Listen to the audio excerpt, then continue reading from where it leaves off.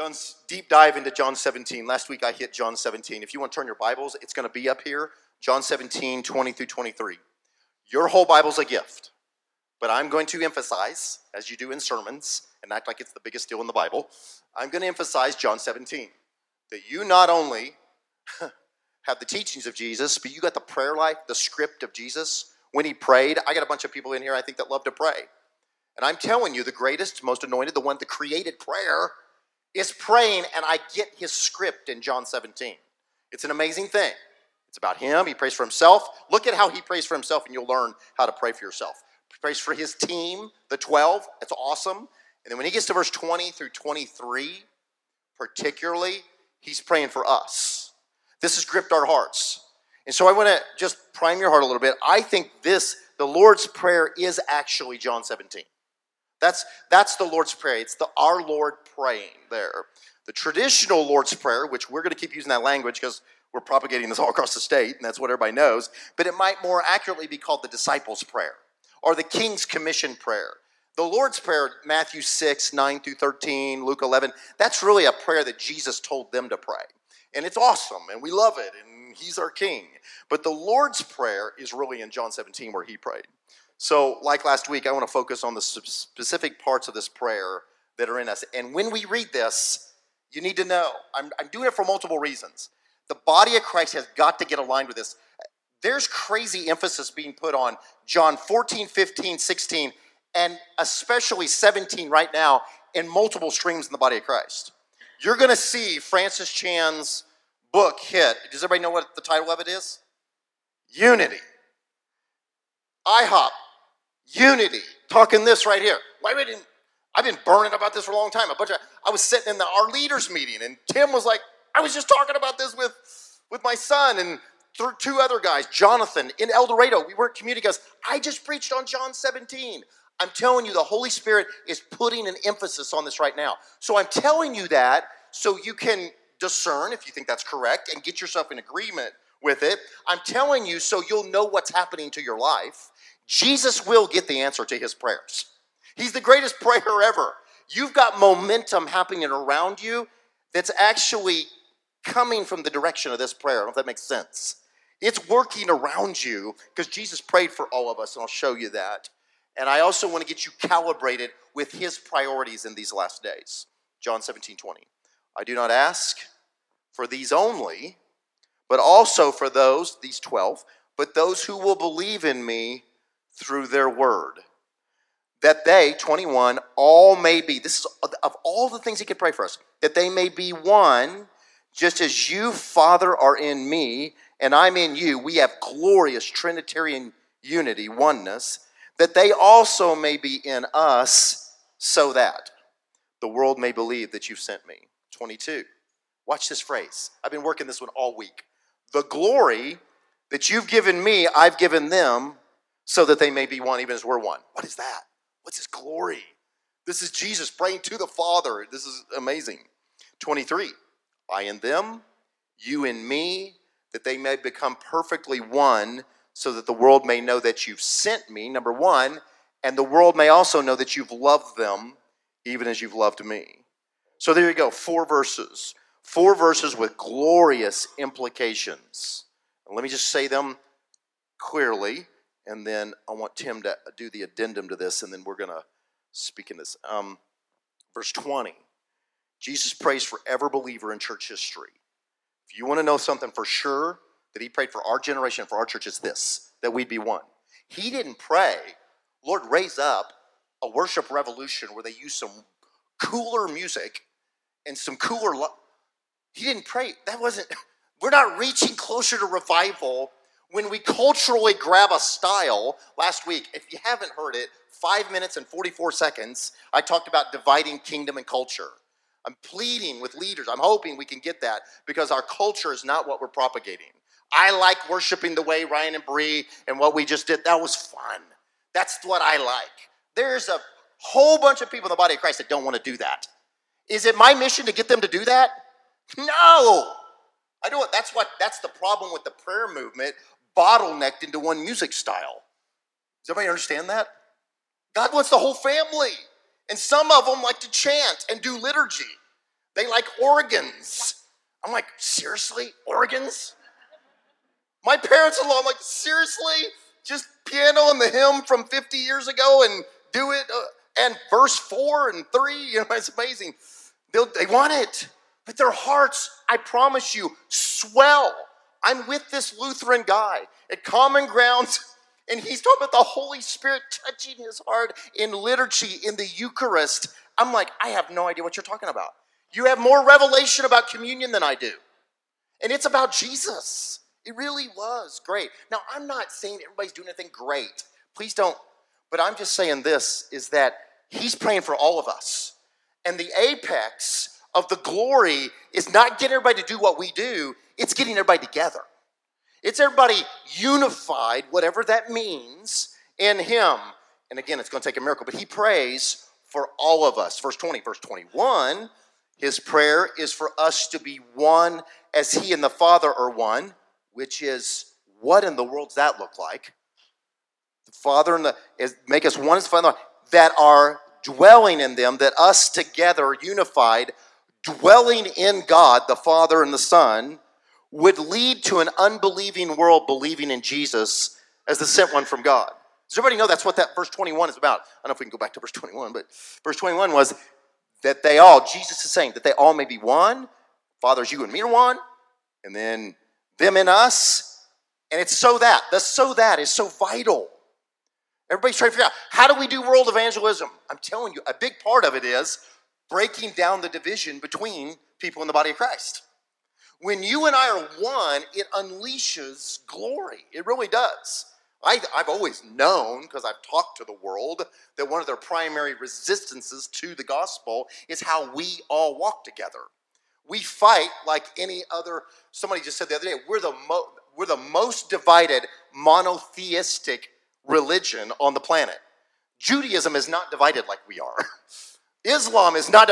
There are some various portions to it, but man, the body of Christ and the Reformation went like warp speed with division in the middle of this thing. And again, we love the expression, love the Reformation, but something is off when we're not relating together as believers in a city in a unified way. So Jesus, knowing it, Lord, make them one.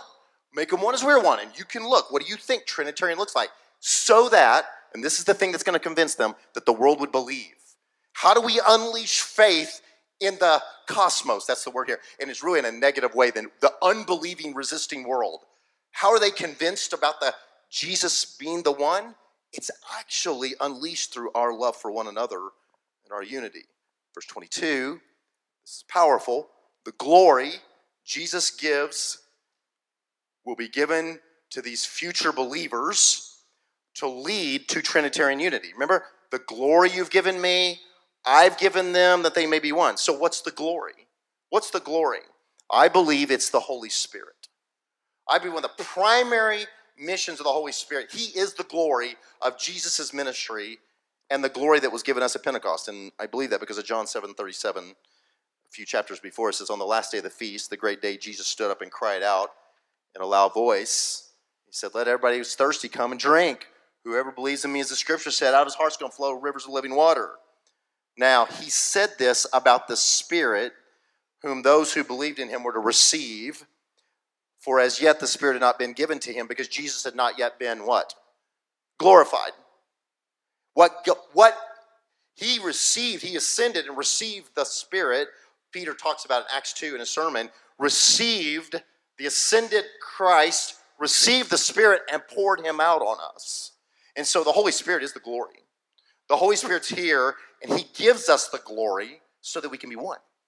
He's manifesting now. So listen, we are not agreeing with the Holy Spirit in fullness. If all we're going for is the growth of a few churches, a few signs and wonders, and some great Bible teaching, I'm telling you, this thing's headed somewhere else. I mean, it involves those things, but the Holy Spirit has been given so you and I would love God with all of our heart and love each other. That's a miracle. It takes a miracle for it to happen. And so he's given us the glory so that we can become one. And the last one, verse 23. Jesus indwelling us by the Spirit, and the Father's indwelling in Jesus. It says me and them and you and me, will lead to what's called perfected unity in the church that does two dynamics. One's repeated from the other verse. The church, it convinces the world that Jesus was sent. He's the sent one. And it convinces the world that they're loved by the Father just as Jesus was loved by the Father. And so, dynamic, Holy Spirit, glory-driven unity around the supremacy of Christ unleashes an anointing, impact, that's a better way to say it, an impact on the world that convinces them, oh, Jesus is the Messiah. Yahweh sent him.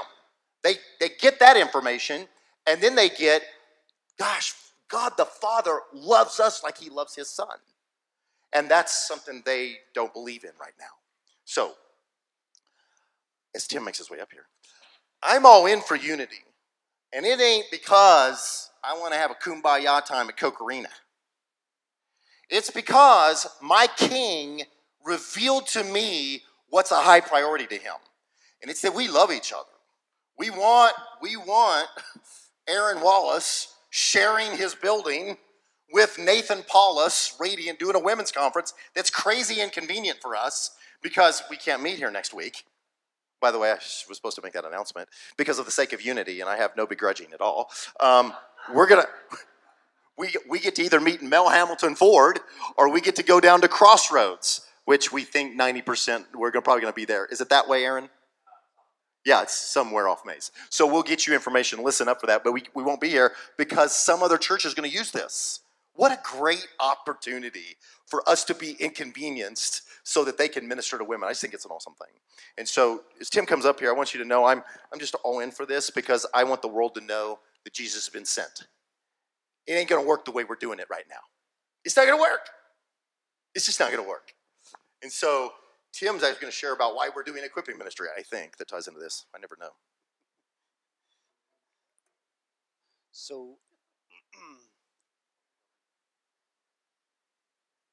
I kind of want to locate us in time first, just in the spirit of what Sam just shared with the prerogative of the Holy Spirit, which he's doing around the globe. So we will be unified. I mean, it's not maybe. So we just get with the program. So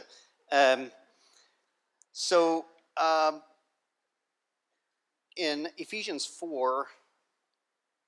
I want to speak to kind of how we get there because there are a lot of leaders in the room that lead churches and ministries and all that, and the old saying, if you aim for nothing, you hit it every time.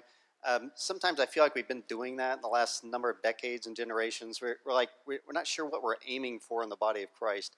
In discipleship, we're aiming for a disciple, understanding her identity in Jesus, who he or she is in the kingdom, what gifts they have, and how the outworking of that, how they relate to other members of the body of Christ, and so forth. The overarching thing that disciples need to know, and that equipping ministries need to know, and let's just briefly go through the equipping ministries again. This is kind of basic, but Ephesians 4:10 says that Jesus,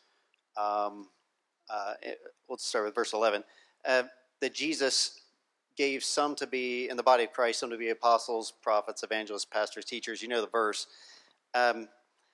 The punchline is what follows, which is verse 13 of Ephesians 4.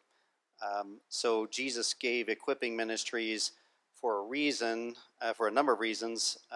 One is that until we all reach unity in the faith. The other is that so that the body of Christ would behold Jesus, and that Jesus would be supreme and first love. And we sang that. And the last is that we would be mature people behave toward one another and act toward one another much differently than immature people. And so what could happen is what has happened in the last year. It's been on full display. Is verse 14 that we've been acting like infants and tossed back and forth by waves and blown here and there by every wind and teaching and the craftiness of people. And so we've just come through a very immature season where it's the light has been shining at us to where we're acting like babies, is basically what Paul is saying. So we are in an interesting time right now where you've probably noticed the love of most is growing cold. Jesus predicted that. But conversely, the body of Christ is actually, by the competence of the Holy Spirit, the leadership of the Holy Spirit, through equipping ministries, its leadership, the Holy Spirit's leadership, is becoming more bright and more like Jesus. And so, as equippers in the body of Christ, we need to know what we're aiming at. And we're aiming for unity so that if you're an apostolic leader, you're a prophetic person, you're an evangelist, you're a pastor or teacher, anything that is sowing discord among the brothers, we have to address that quickly. And we've been complainers and critical and divisive for too long, and we need to get control of our tongues, especially as equippers in the body of Christ, and start sowing unity in Jesus. Yes, unity in the prayer and unity in the purpose, because the fulfillment of the Great Commission, Jesus basically told us when he's coming back, didn't he? He told us in Matthew 24:14 that when the gospel is preached to every ethnos, then the end will come. And he actually told us what we're aiming for in the church and what the equipping ministries are given for, which is to bring the body of Christ into unity, into complete devotion to the Son of God, and to maturity, into full maturity. So that's what we're aiming for. We must understand and be very clear-eyed what we're aiming for in the body. So let me wrap up. This business of divisiveness basically is one of those things in the book of Proverbs that the writer of chapter 6 says that God hates. There are very many places in the Old or New Testament where we hear that God hates it. God hates divorce. There's a few places, but one of those places where God kind of unveils his heart as the things that he just absolutely cannot stand is in Proverbs 6. And he said there's 7 things that he hates. I'm not going to go through all 7, but the last one of those things that he hates is one who sows discord among the brothers. This is a big deal. We must repent of this. And so I think maybe we should, so in summary, we are aiming for, as equippers, unity. This is the prerogative. Jesus prayed for it, so he's going to get it. We need to get with the game plan. We get the game plan. So what was next?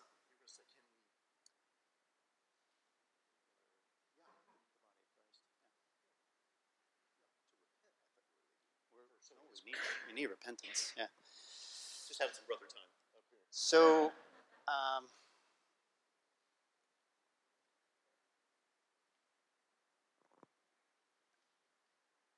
in your heart, in your realm of influence, just think about yourself and your realm of influence right now. To what degree is unity in Christ? We're not talking ecumenism. There's a difference. But to what degree is unity really a top priority? And it's a rhetorical question, but we all probably know the answer to this. To what degree is this a top priority? Because this is like top shelf stuff to Jesus. You hear it in the Lord's Prayer in John 17, and you have a prescription for it for the Lord's coming back when we reach unity in faith. So let's examine ourselves for a moment, and let's ask the Holy Spirit, who is completely competent and loving, and there's so much grace for this right now, but we must repent. We must turn and speak differently about our brothers, especially traditions that you find especially objectionable. And there are reasons that you find those traditions objectionable. I get that. But be aware that some of this just may be your opinion, your preference. And so we all must be born again, right? Across the board, Catholic to the just to the most, you know. So we all must be born again. But other than that, unity in Christ, there's a lot of liberty. A lot of liberty. Let's give each other liberty. So let's pray and ask for God to maybe even give us a time period going forward from now where there will be deep repentance, deep affection even forming in our hearts for our brothers, especially from different traditions and races for that matter. Before you pray, really quick, I just want to say that the division that's happening is often being energized by the enemy. Paul, take too long to set up in 2 Corinthians 2, he'll talk about forgiving the guy who they kicked out of the church in the first letter. He said, we're not unaware of the devil's schemes. I'm encouraging you to forgive this guy and whatever. So one of the primary devil's schemes is unforgiveness and offense. And so it's not just that we're having flesh and whatever, it's being energized. So I feel like what we're doing right now too is we're resisting the devil, submitting to God and resisting the devil.